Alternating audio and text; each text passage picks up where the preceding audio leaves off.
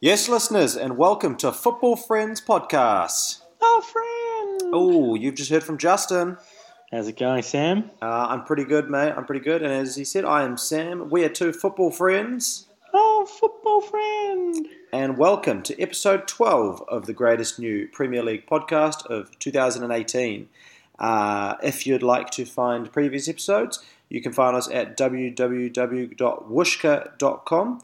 on iTunes and Apple Podcasts. Where all good podcasts are found, just search for Football Friends. We're also on social media. Yeah, that's correct. We're on Twitter and Instagram. So our Twitter handle's @_footballfriend, all one word. And on Instagram, it's footballfriends_podcast. That's where you can go on, enter the weekly competition, fire away some questions which we'll look to answer on our shows, and just give us any sort of feedback from our show or the games or whatever you feel like, really. We're pretty active socially and like to comment and interact with our friends, so hit us up on there. Isn't that right, Sam? Yeah, I've seen, Justin, you get pretty angry at some of the heckling abuse you've been getting, so I encourage people to write in and abuse Justin as much as you like. Only good things about me, though, would be preferable. I prefer that. All right, Justin, I hear you're in the house tonight, so I assume you got a drink with you, mate. What have you got tonight? I do indeed. It's a celebratory drink, celebrating the fact that Telstra have delivered me internet, surprisingly, with no heads up that they were coming today or anything. And they've hooked us up, so it's going to be a better quality sound this week, we hope, from last week where I was using the old school 3G mobile network. But my celebratory drink of choice tonight, actually on the Coronas, Sam. A friend of mine left a few, I think during the World Cup, I had like half a case left at mine. I'm just getting through those now, actually. So on the Coronas here. What about you? Perfect little treat to find yourself there, and congratulations on resuming 21st century living. It's about the best day of your life when internet gets put in at the new place. No, that's correct. You don't know the pain of free-to-air TV, like how good we've got it these days. The crap that these channels spit out on a nightly basis. Oh, shout out to The Bachelor. No, me, I've got a nice little Shiraz on my hands tonight. It's been a recovery from a pretty tough weekend. Is Aldi sponsoring us with these bottles of Shiraz? Or is this not tonight. That was last week. Tonight's one of the wineries in the Hunter Valley. Just north of branching out. Yeah, branching out. Very nice. One of our fancy ones, but it's been a tough. Yeah. It was a tough weekend celebrating a friend's wedding, so got to try and get back into it tonight with my first drink since then. Well, it is hump day as we're recording tonight. Show might go out Wednesday night, but I've heard it's been a couple of rough days for you up there, celebrating a good friend's wedding over the weekend. So you're back on it, clinging to life. All right, mate. What do we have on tonight? I think it's a usual week, isn't it, for us? What we usually cover. Yeah, so we're not throwing any curveballs this week. It's the usual. So, reviewing last week's Premier League action, our favourite segment. It's getting pushed by the third segment, but Football Friend, Football Foe, that's probably a favourite. But the Football Funny is really, really coming up close to being my favourite segment, Sam. And I hear you've got a story for us this week. I do. It's very nerve-wracking doing the Football Funny. It is, isn't it? It is. I did put stuff out there to our friends on Twitter and to see if they would have anything that would beat the Sarri picking of his nose and rubbing it on Mourinho's jacket. But most of the feedback I got was the funniest thing you'd find in football this week. So we'll see if your story can top that. And then after that, we'll be previewing a few of next week's games. And then we'll be taking one of our friends' questions and finishing off with the multi and competition like usual. All right, that sounds bloody fantastic, mate. Let's crack into the review of these games then. Premier League was obviously back with a bang after the Nations League break, opening up with Chelsea and United drawing 2-2. What do you think happened in that one? Yeah, look, remember this was an interesting discussion point from us last week, Sam. But remember, I kind of sat on the fence a bit and said I wouldn't be surprised if Mourinho got the result there. Yeah. And look, they were seconds away from doing it, weren't they? It wasn't the way I suspected. I thought it would be a real bus parking job and nicking an undeserved 1-0 win. But United played some really good football. Martial coming up with both goals, and then obviously, the moment right there at the death, the controversy at the end probably overshadows just how bizarre that goal was, off the post with a save and then knocked in by Barkley. That's the sort of Premier League stuff that just makes the whole world excited to watch this league. And I feel for Mourinho because they played pretty well there, United. Yeah, they did. You're right, and you're right. I think everyone was surprised with United picking such an attacking lineup for the game. Mourinho was obviously even surprised that the team got leaked on the Friday. He's pretty pissed off about that by the look of it. Thought it was pretty interesting that Sanchez was coming off the bench. Martial getting 2 goals. This is like circa this time last year before the clusterfuck that was signing Sanchez in the first place. That's two fingers straight at Ed Woodward for his terrible recruitment.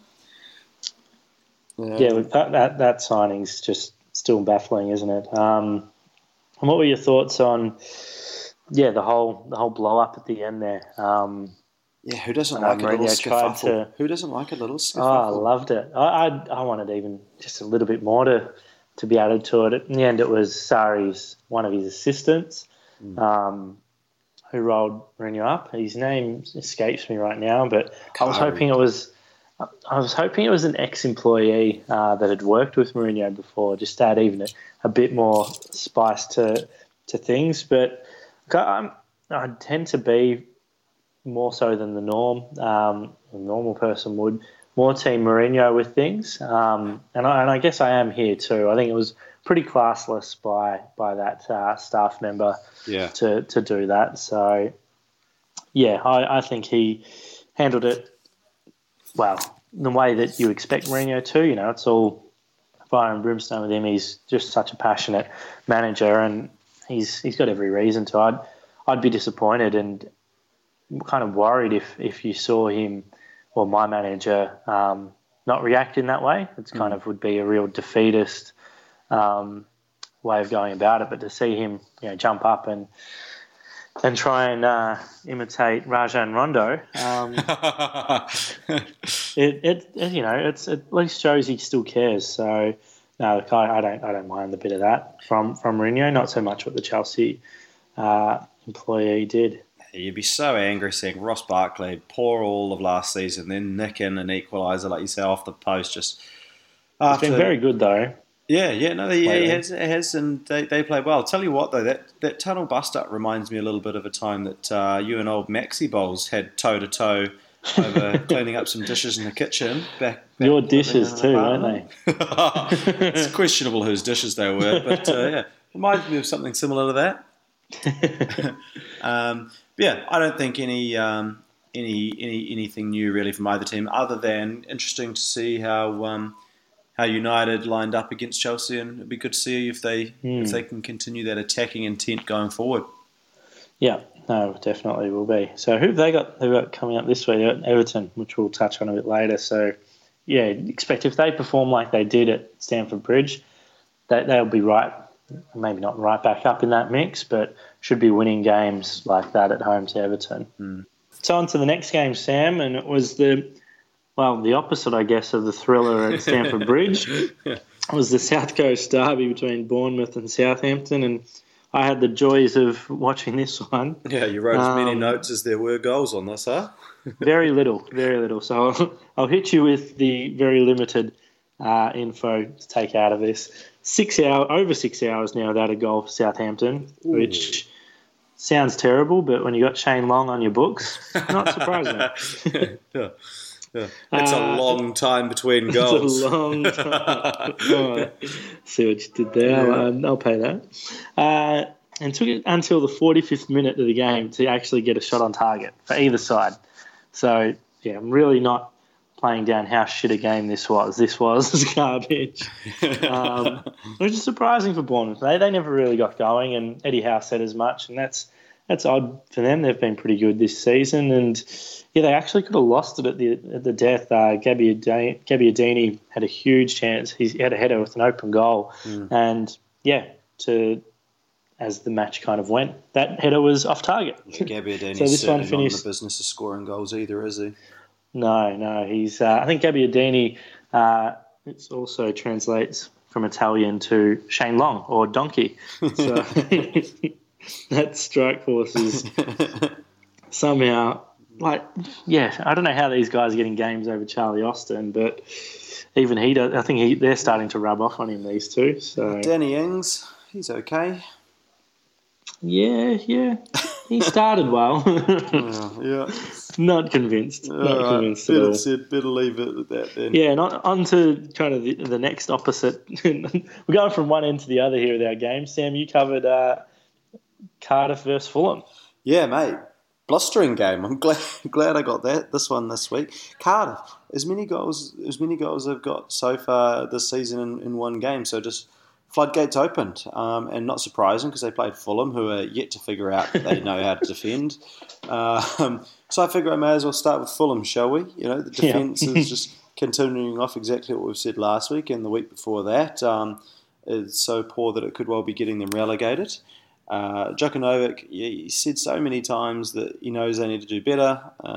They need to do better in the defence, and they're not. So that's not good.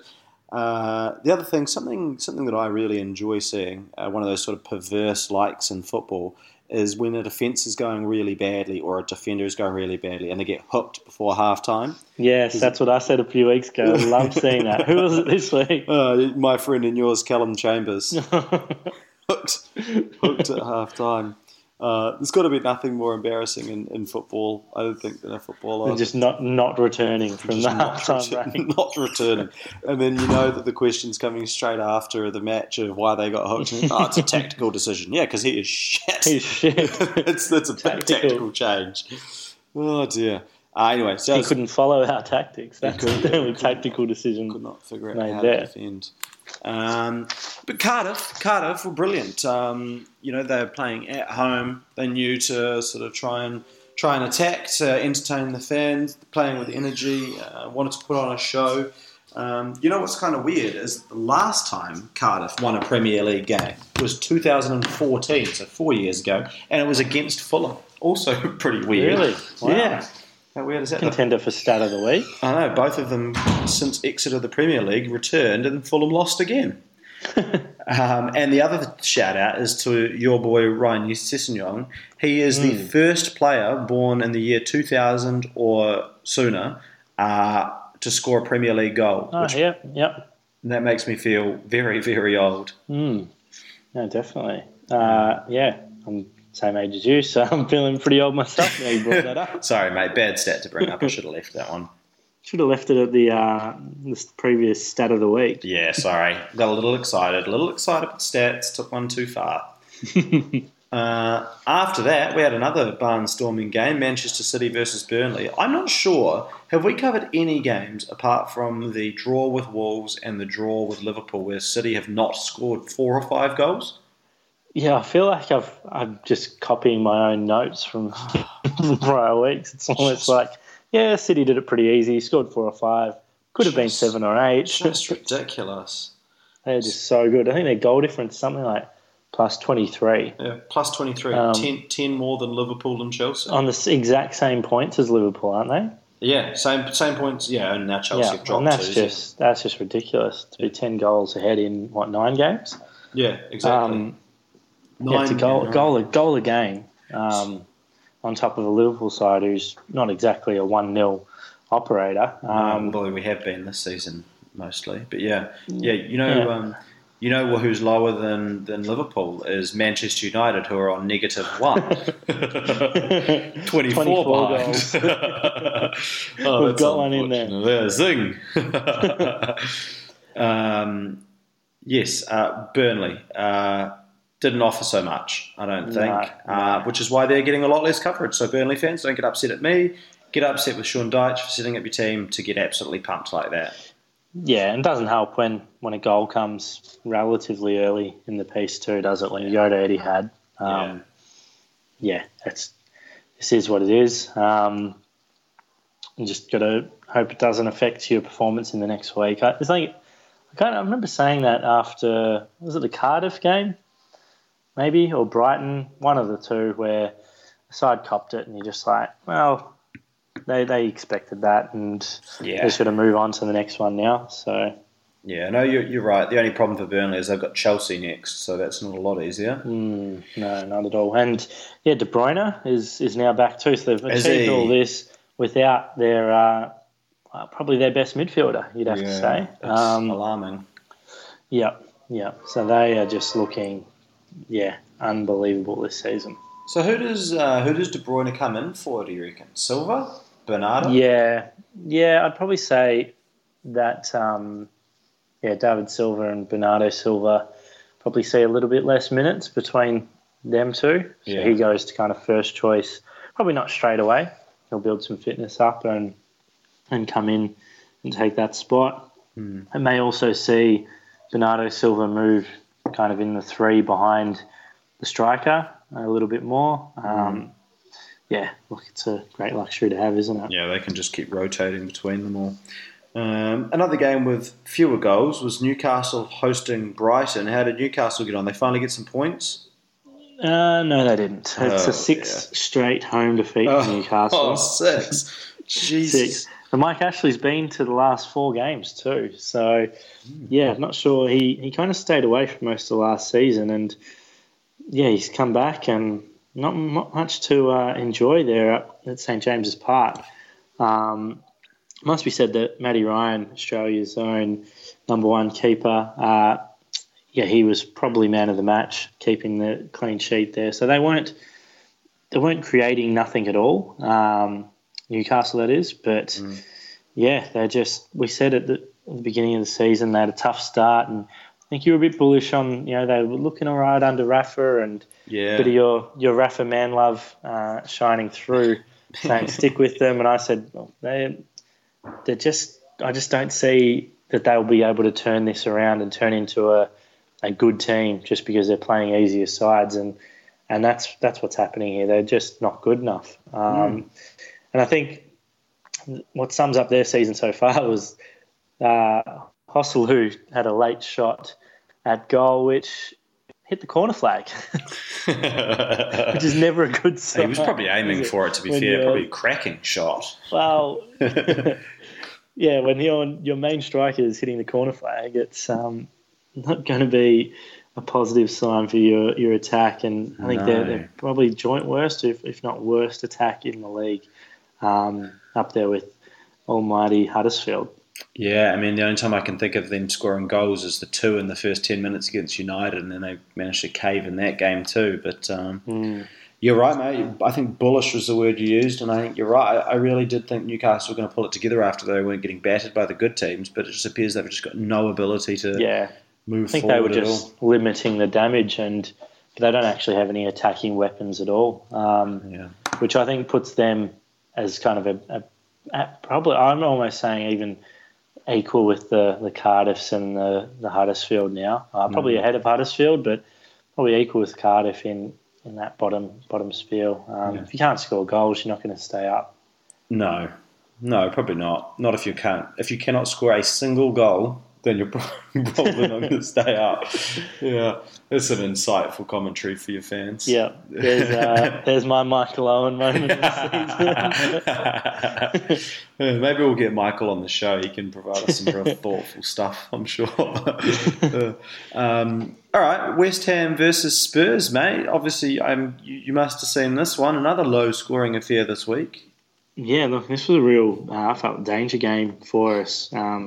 In West Ham's Cup final, and it was much of the same. Like we say with City, it's more of the same with Spurs. Pretty average again, but we're getting results. We're equal with Chelsea and Arsenal, who you just would think are flying by at the moment, but it's just so stuttering, our performances, and a lot to thank for our captain Hugo Lloris pulling off a couple of really good saves, but it's another 3 points in the bank, and we're 2 points off the top of the table after nine games. Special mention to Yeah, I'll do it now and I'll do it again later. To Erik Lamela with his 7th goal in the past 9 games. It was really, really good bit of play, surprisingly, by Sissoko to set him up. And, Lamela popped up with a good little run and nice header to put us 1-0 up. And, we held on from there. And West Ham, impressed by them? Yes and no. Have they been improving since the weeks? Yeah, they've been all right. Like, I don't think they're not going to be anywhere near the relegation zone. But big concern for them was Yarmolenko, who went off kind of under no challenge at all, and it turned out it was what many first thought was a ruptured Achilles tendon. So he's out for probably 6 for the rest of the season. Oh, wow. With that, which is a big blow because he's looked all right. He's been great. A couple of games to get going, but he's looked okay recently. He was even a football friend one week. Yeah, and that's a highlight of many careers. So exactly. No, it must. Yeah, he's gone, and I don't know if you've seen some of the footage, and there's been stories around of Arnautovic who's been carrying a bit of a knock. He was dangerous. He got in some good spots at times, but I think he might be carrying something and having to play more minutes than his body would, or should be playing at this stage. But look, they're doing all right. They were unlucky not to. They were the equal of Spurs out there, so they were unlucky to walk away with no points. Mm-hmm. And then next up we had. Oh, you cover this one off. Wolves and Watford. Yeah, so Watford, surprisingly getting away with the victory there. So Watford won 2-0. They got 2 goals in a minute, and then that was them pretty much. Watford were impressive. Goals were well taken. Had quite a few injuries and suspensions. So Deeney injured. Cavasale and Holebas both suspended. And it was weird. It was one of those games where often, you see if this happens to the Liverpools or the Spurs, if you had 3 top main players like that it really breaks the stride of the team. But it brought like that freshness to Watford that had been missing in the last few weeks after their good start. They had a bit of a stutter. So that, I think, will have been really pleasing for them to get that win. And Wolves, it's a funny one. Normally, you'd lose 2-0 to Watford and you might think hit panic buttons. But, Wolves have played so well up until now, and the fans were still there at full time, chanting. The players were okay. Nuno, after the game, sort of saying, this is one of those days, it's going to happen. It's such a funny thing to be watching a team like Wolves that have come from the Championship, coming up. They've obviously got a destination that they have in mind that's not surviving relegation. They want to do better. And it's interesting to see the early stages of, this sort of journey they're on where they get to improve and just enjoy the ride before there's all that pressure on them to perform. And if you don't make top 6, someone's getting sacked and all that sort of stuff. They're enjoying their time in the Portuguese sun. No, that's a good summary of where both sides are at, really. I wonder if this is going to be the thing now with Watford, where I find them a real interesting case of they're so up and down in previous seasons, and then they started so well here, dropped off. It looked like it was going to be one of those years again where they completely fall away. But to go to Wolves, who we've been really impressed by, and to get a 2-0 win there is very, very impressive. Yeah. No, exactly. All right. I think most fans have probably been waiting for Huddersfield versus Liverpool, so let's give it to them. I'll leave this one to you. I'm sure you've got many. I try and limit my Huddersfield watching to twice a year. My enthusiasm probably took you back a little bit there. No, I know you watch Huddersfield every week. Come on now. Liverpool like Spurs, they snuck another win. It wasn't that we played badly though. The attacking build-up was good. It was just a poor final ball. Klopp alluded to that after the game. I think that's probably to be expected. I don't think Sturridge, Salah and Lallana have ever played as a front three together. So it was good that they were able to do that, and Firmino came on later, but that didn't really matter. The goal itself was outstanding. I think Gomez, for some reason, probably because he's 21, is getting all the praise for his defence splitting ball into Shaqiri, 2 touches, and then through to Salah, who took no touches, and got a good finish into the corner. Huddersfield played pretty well. We were pretty lucky to get away with the points.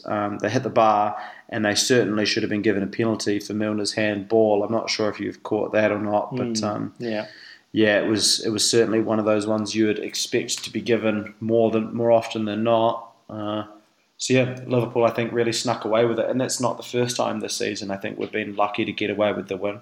Not that we played poorly, but it's one of those games that we did not take our chances, should have scored more, didn't, and then when you usually end up dropping points. Yeah, and what about the injured group? Was it trio? It could have been more than 3 from the international break. Who played, who didn't, and what's the diagnosis there for those who didn't play? Yeah, so Van Dijk has injured ribs, has for the last few weeks, but is playing through in injections. I'm not sure how it works, whether you can just play through with injections until it's healed, or if this is just going to be injections for the rest of the season. But anyway, so Van Dijk's playing, Salah was back playing, Firmino was on the bench, just rested, he was tired, so he didn't start. Mane's broken finger, but should be back, probably even for Champions League this week against Red Star on Thursday morning or Wednesday night over in Europe. So all in all, everyone's doing much better. Just Keita and Henderson are the 2 that are still not back come this weekend. Yeah, I think with Van Dijk, what they'll do is they'll probably jab him up for the important games that he needs to play between now and the next international break, and then he'll probably get his little break then, and it should heal up with a couple of weeks of rest. And we know that Klopp wouldn't mind any excuse he can do to pull some of his stars out of international football. He'll be doing that in November. Yeah, I wonder if they heal though. Any football fans out there, if there's any physios, any doctor friends that we have or physios, let us know. And hit us up. Don't drop those glasses. I know that everyone's excited about talking to us, but hold the glasses. Just chaos in here. Yeah, let us know if corduroy injections let you heal bones or not. All right, up next we had Everton versus Palace, Justin. Yeah, so I got the joy of watching this one Monday morning, and look, the basic story of this is, 2 stories from this is Palace and that god-awful attack. I think my biggest frustration is teams who have just absolute shit strikers. Can't imagine who you're saying that about in Crystal Palace's team. Crystal Palace, like, seriously, what is going on there? I don't know, Sorloth, Benteke. If they got Jordan Ayew there as well, it's just how about signing a striker who's actually half decent? Come on. And we're talking Huddersfield with Depotra and the Southampton guys. And You're just getting depressed. Why are we doing this, Sam? Why are we doing this? You asked me to. You asked me to do this. The more positive side of things is Marco Silva and his substitution, Sam. There we go. There we go. Like, this is the sort of day. Like, I play a bit of Football Manager from time to time, and this is when you'd have a real Conor McGregor strut back into your little coaching headquarters on the Monday, wouldn't you? This is what you do into the bedroom after a good game. Yeah, I just strut in there at 3 a.m. after playing for 4 more hours than I was meant to, and just strut in. He brought on Lookman, who gets the assist for the first goal. Brought on Calvert-Lewis, who scored the first goal, and brought on Cenk Tosun, who scored the second goal in a 2-0 win. That is just absolute gold from the manager. So, yeah, well done to him, and well done to those 3 players mentioned, obviously. And yeah, good result for Everton. Pickford with a penalty save, got the crowd up and about, and yeah, took too late to get those goals, and yeah, Everton come away and continue their good piece of form. And like you say, Silva gets just straight in like McGregor, and Roy just does not make changes. Max Meyer doesn't even get a game, and he's probably the best Palace midfielder. It doesn't make sense. Yeah, we both were over in England when he was England manager, and let's just say the less said about that spell, the better. I've never heard a guy being said in the same sentence as Roy Hodgson steadying the ship before, and it's just I don't see what he's steadying. Well, he got them survival, but you got to have a bit more ambition than to go into a season with someone like him, wouldn't you? Yeah, you'd hope so. I'd hate to have ever gone for a team who hired him as their full-time manager. I see what you did there, and I'm not going to take the bait. Fuck. What a fun time that would have been with him and Paul Konchesky. Mate, it's so dark. Onto someone a little less dark in terms of probably more dark in skin colour, but less dark in prospects. A little irrelevant, probably, but sure. Andre Gomez, who got his first appearance for Everton. He's on loan from Barcelona. He was okay. He actually came off for one of those subs, but it's not his fault. He was obviously getting some match fitness up, and it'd be interesting to see how he goes. He's pretty highly rated before joining Barcelona, and it just kind of career kind of stagnating a little bit over there. And yeah, this loan move could be good for him. Yeah, it's Everton under Silva, a good attacking-minded team for anyone like him should be good, right? Yeah, you'd think so. And just minutes playing regularly, I think, was his issue. I don't think it's his ability that's come into question. Maybe it's his ability to be at the best of the best. Mm-hmm. But, yeah, he just needs to be playing. Yeah. No, fair enough. And final week of the game, fans, was earlier this morning. Was it this morning? Or final game of the week, as some people would put it, Sam. Yeah, final week of the game. Yeah, we'll leave it at that. Maybe you can leave us in on this one, mate. Arsenal-Leicester. And it's another win for Arsenal. It's up to 10 in a row now for Emery and the Gunners, and 3-1 here. And it was actually a pretty entertaining and even game for the most part. And the substitution of bringing Aubameyang on changed the game massively for Arsenal. I think, I'm not sure who the Leicester player was who, from a corner, hit the crossbar just moments earlier. And, yeah, it always tends to happen, doesn't it, when a side goes away to one of the big six. They have these little chances here and there to take the lead or go 2 up.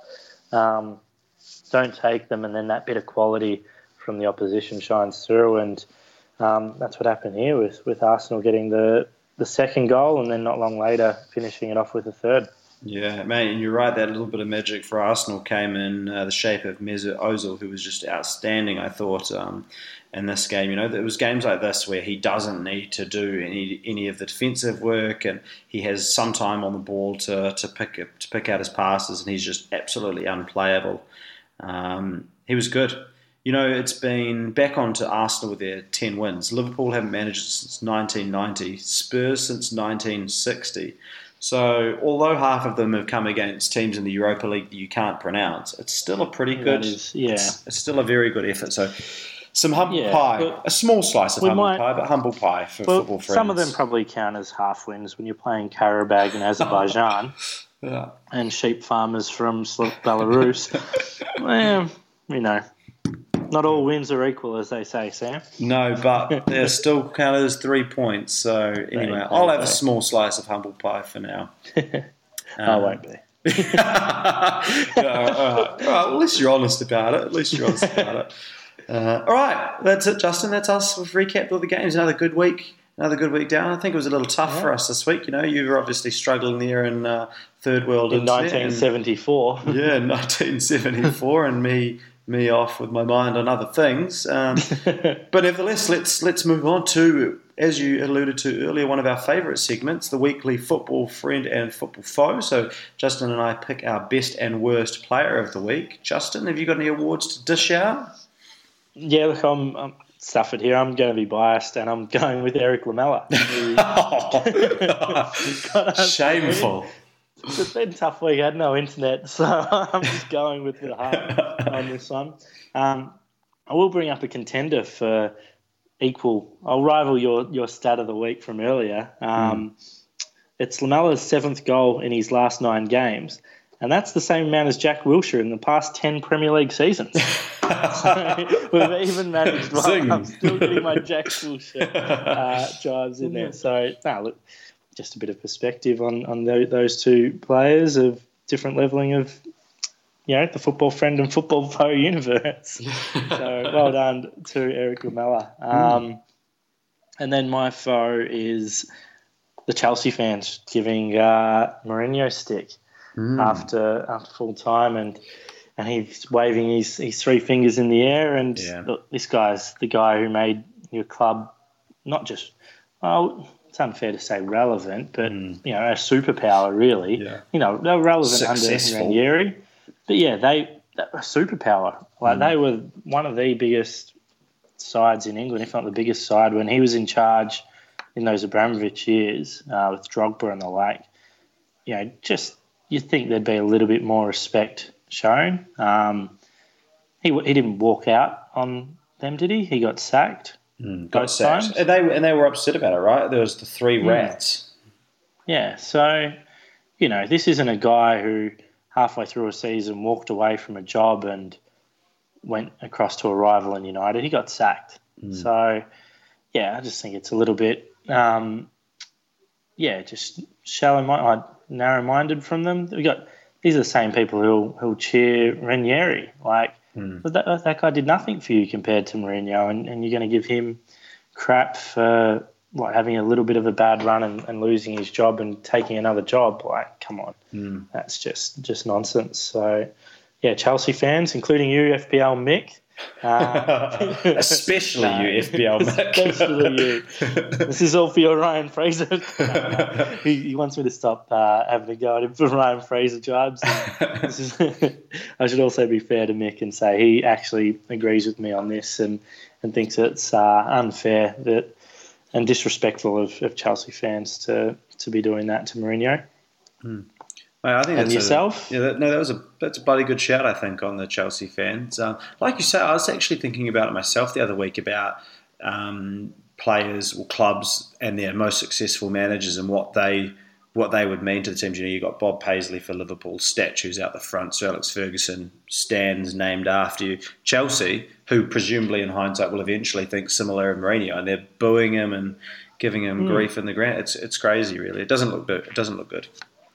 No, not at all. Not at all. Yeah. All right. My football friend for the week is, as I said earlier, Mesut Ozil, best player in the Premier League this week. Well taken goal, 2 well taken assists, no photos with any Turkish presidents, and so I think that's a good week for him. That's a very good week. Very good week. So I think to sort of put the little football friend cherry on that cake for him. I'm happy to do that for him. My football foe, I've also mentioned earlier, and I think he's been my football foe before, is Fulham's manager, Djokovic. I cannot fathom, it really pisses me off when managers are incapable of organising a defence.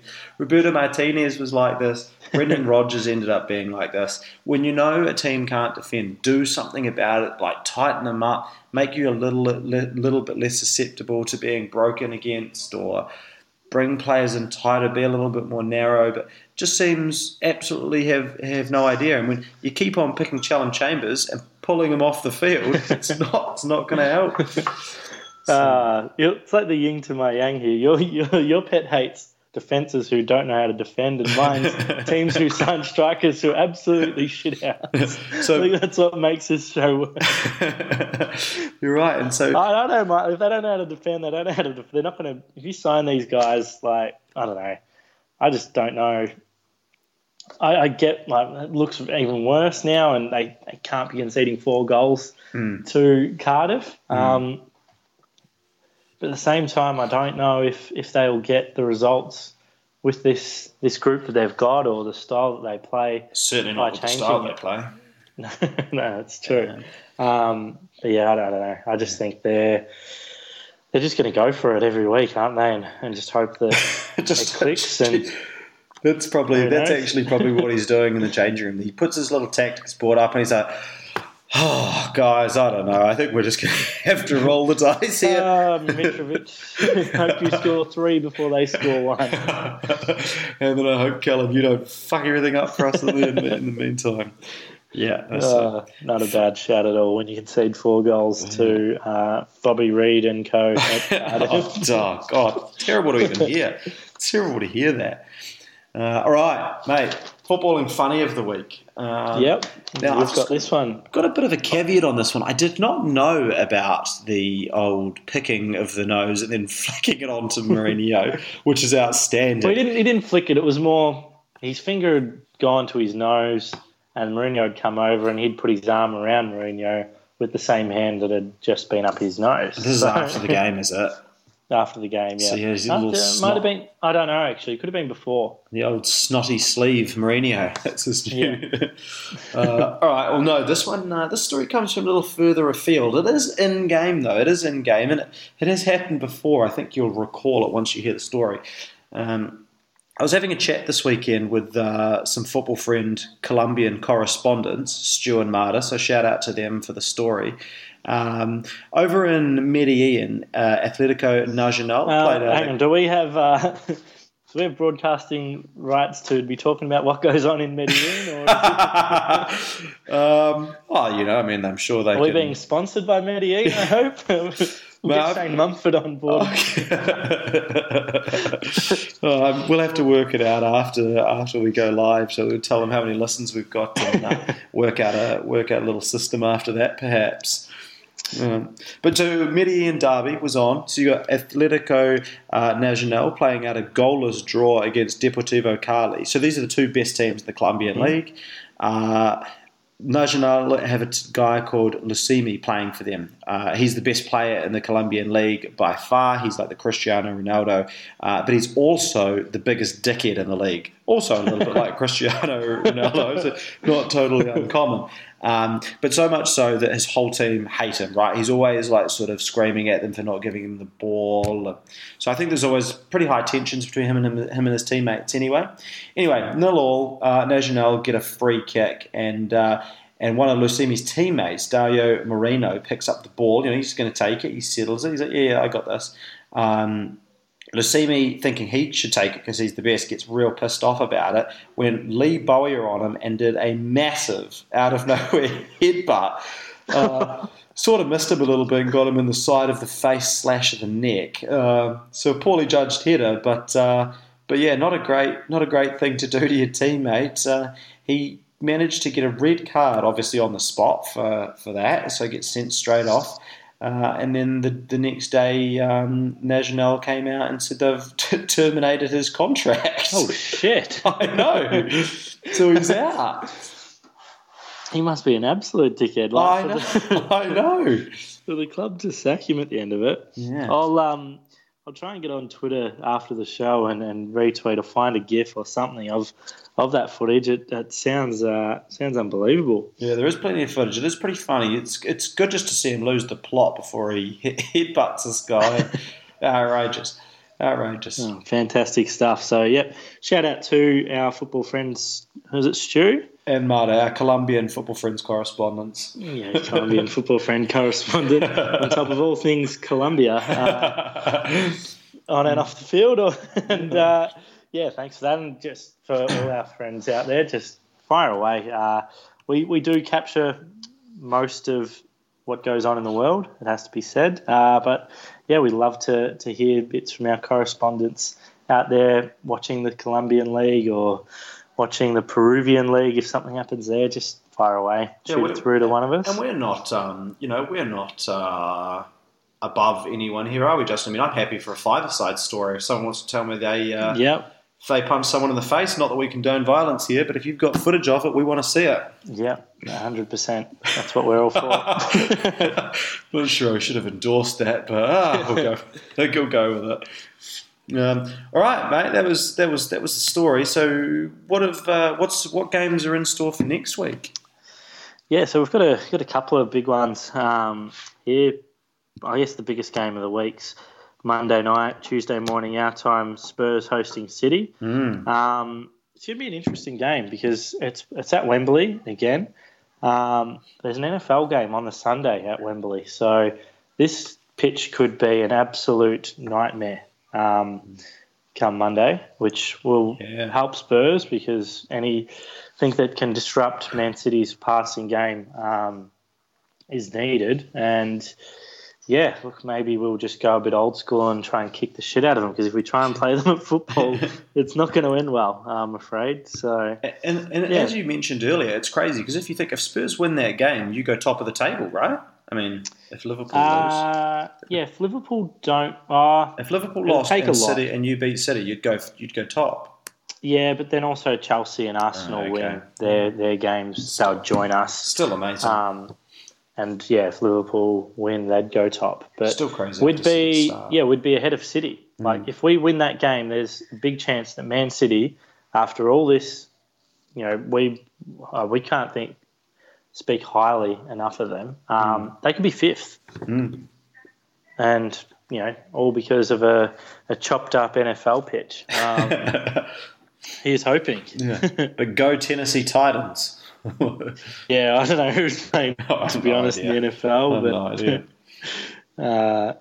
Look, that's the biggest game for me. Obviously, we talked a little bit earlier about Everton and United at Old Trafford. How do you think United will go there? Yeah, the big question is how tired will United be after their game against Juventus. It's obviously a big game for them. Be interesting to see how they pull up. Everton, I think, I don't think they would ever sit back, so I think they'll be coming out at them. So it'll be interesting to see if United stick to this attacking formation, which I don't want them to, but I think it's it's the thing that their fans, I think, would want the most. I'm not sure how that would go. I mean, I expect a United win, but I think it'll be an entertaining game. Yeah, no, it should be. And I guess, the pressure, whenever they being where they are now, on the table, any drop points now really ramps up the pressure on Mourinho. Yeah, and I think one other game that caught my eye was Brighton at home to Wolves. Brighton with another win this weekend. Wolves losing. Can Brighton continue the momentum? Will Wolves' wobble continue? Will that change things if they did? If Wolves did keep losing? So it'll be an interesting game to see how it plays out. Yeah, keep an eye on that one. That's true because generally Wolves have turned it around when they've had a little hiccup. So be interested to see what they do after losing at home. Yeah. All right, Sam. So up next we've got our football friend question of the week. Oh yeah, mate, you're sifting through the fan mail over there. You can hear that. Sorry about that. No, that's good. No, it's good. It's piling up. Piling it up Here at Football Friends HQ. Yes, that's correct. And our question of the week comes from our competition winner from last week, FPL Lewis, who asked our thoughts on why owners haven't been as quick with any sackings this year. We've gotten through now to late October, probably going to be into November. I can't remember when the first round of sackings was last season, but DeBoer got done after about 4 games last season. Where they lose he hadn't scored a goal. Didn't score a goal. Yeah, and he was newly appointed too. But have you got any thoughts on why you think that's the case there? Yeah, firstly, bloody good question, FPL Lewis. I hadn't thought of that before. But if you look at I did kind of spring this right on you. No, that's good. I like that. No, I mean, to me, I think the answer is if you look at the people at the foot of the table, they're the ones who usually get the itchy feet first. You got Newcastle, Huddersfield, Fulham, right? Newcastle and Huddersfield know that they cannot get better managers than they've got currently, right? They're not going to get better than Benitez or Wagner in their teams. Fulham's a bit of a curious one because it's just hard to tell. They did so well last year. Are they doing bad? Yeah, it's not. They're on 5 points, so they're equal on 18th. So it's not like they're too far gone. So I think that's a big reason why no one's been sacked yet. I do think it's crazy that Mark Hughes is still in his post. I still expect him to be the first one sacked because they are god awful. So I think mainly the answer is because the teams at the bottom can't get better managers than they've got, and the teams that should be sacking their manager like Hughes are doing what teams like Stoke did last year and perhaps holding on too long when they should be pulling the trigger. Okay, no, interesting. Yeah, I do agree. A large part on that, the piece around those teams at the bottom. And then when I kind of saw this question, it got me thinking. Obviously, we're based down here in Australia, and what's been happening locally in our major sport down here in the AFL in recent times is teams have traditionally kind of been like that too, where poor start to a season or after a poor season, the coach the first person to go. But in recent times here, both Richmond and Collingwood have had real poor seasons, and everyone expected the coaches to be sacked straight away. But the board stuck fat with the guys that they had appointed a few years earlier, and both sides made the grand finals the following year. I think a lot of it kind of goes to this management philosophy of they put clubs and organisations put so much effort into the hiring process relatively recently. Like we're talking 4 or 5 years, most of these managers max have been in. Why kind of start again? If you believed in what the process and project that they were going to deliver when you hired them, unless they've lost a playing group, fallen out, been unprofessional, you've still got to believe in that process. Why should the coach now be the one to go if you've decided that, that's that process? You're the one that stuffed up. You believed in it and bought into what they've told you they're going to do. Yeah. If they're in the process of doing that and have had a few hiccups, you got to stick with it. And I think, more questions have to go onto the boards themselves if they're hiring and firing. I know Daniel Levy used to do that quite regularly with Spurs, and I kind of felt for a lot of those managers who kind of he just shafted really quickly. You've hired these guys, you like what they're doing. A few little things go wrong along the way. What does that not count for anything anymore? What you believed in when you hired them. I think that's maybe a part of it. Maybe owners and boards and alike and chairmen are learning that you don't just get instant kind of gratification out of hiring and firing all the time. Buy into and believe and have a thorough process when you're hiring them in the first place and follow through with it. Until it gets to, I'd say, the critical time is mid-January. I think you need to make the call there where you're going to sack a manager, give a new guy a go in the transfer window. If you're in not in a qualification spot for a Champions League, or you might be struggling to save off relegation, do it then. But now, it's 9 games in, it's 10, 12 games in. Why do it? That being said, my tips still Mourinho. I think he's clinging on to that job, and 1 or 2 bad results in a row, like they lost to Juventus this morning in the Champions League. Not disgraceful, but a loss or a draw against poor performance. But if they were then to back that up with a loss to Everton, and then I'm not sure who they got the week after, I think all he is 2 to 3 bad results in a row from losing his job. So he could go at any point. And then, I'd say probably Rafa's closing in. He's probably next in line for me. Ashley, going to games, 6 home defeats in a row.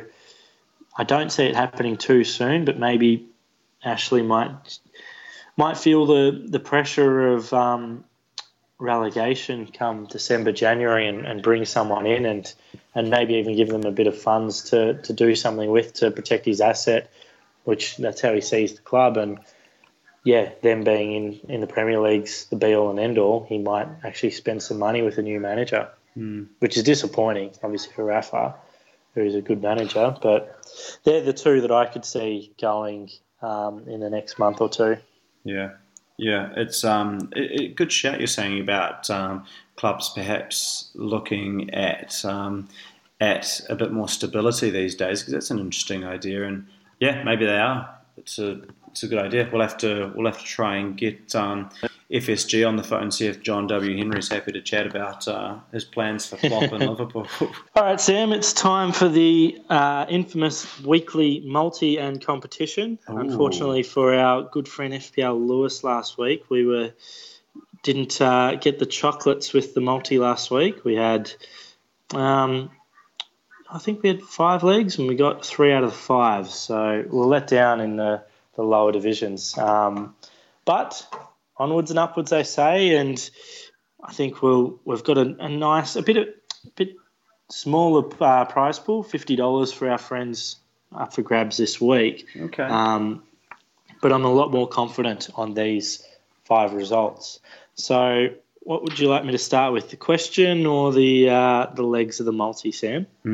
I think so. We've announced the last one. I think announce the competition and then do the quiz. Then do the quiz. And then do the right. The we will do as such. And so our question this week is, and to answer the questions, we'll be putting up posts on Instagram and Twitter announcing when the cutoff is for answers and what the question is. What you have to do for the Twitter side of things is retweet our new episode tweet with the correct answer in your retweet, and you'll go into the running to win $50. Thanks to our good friends at Sportsbet.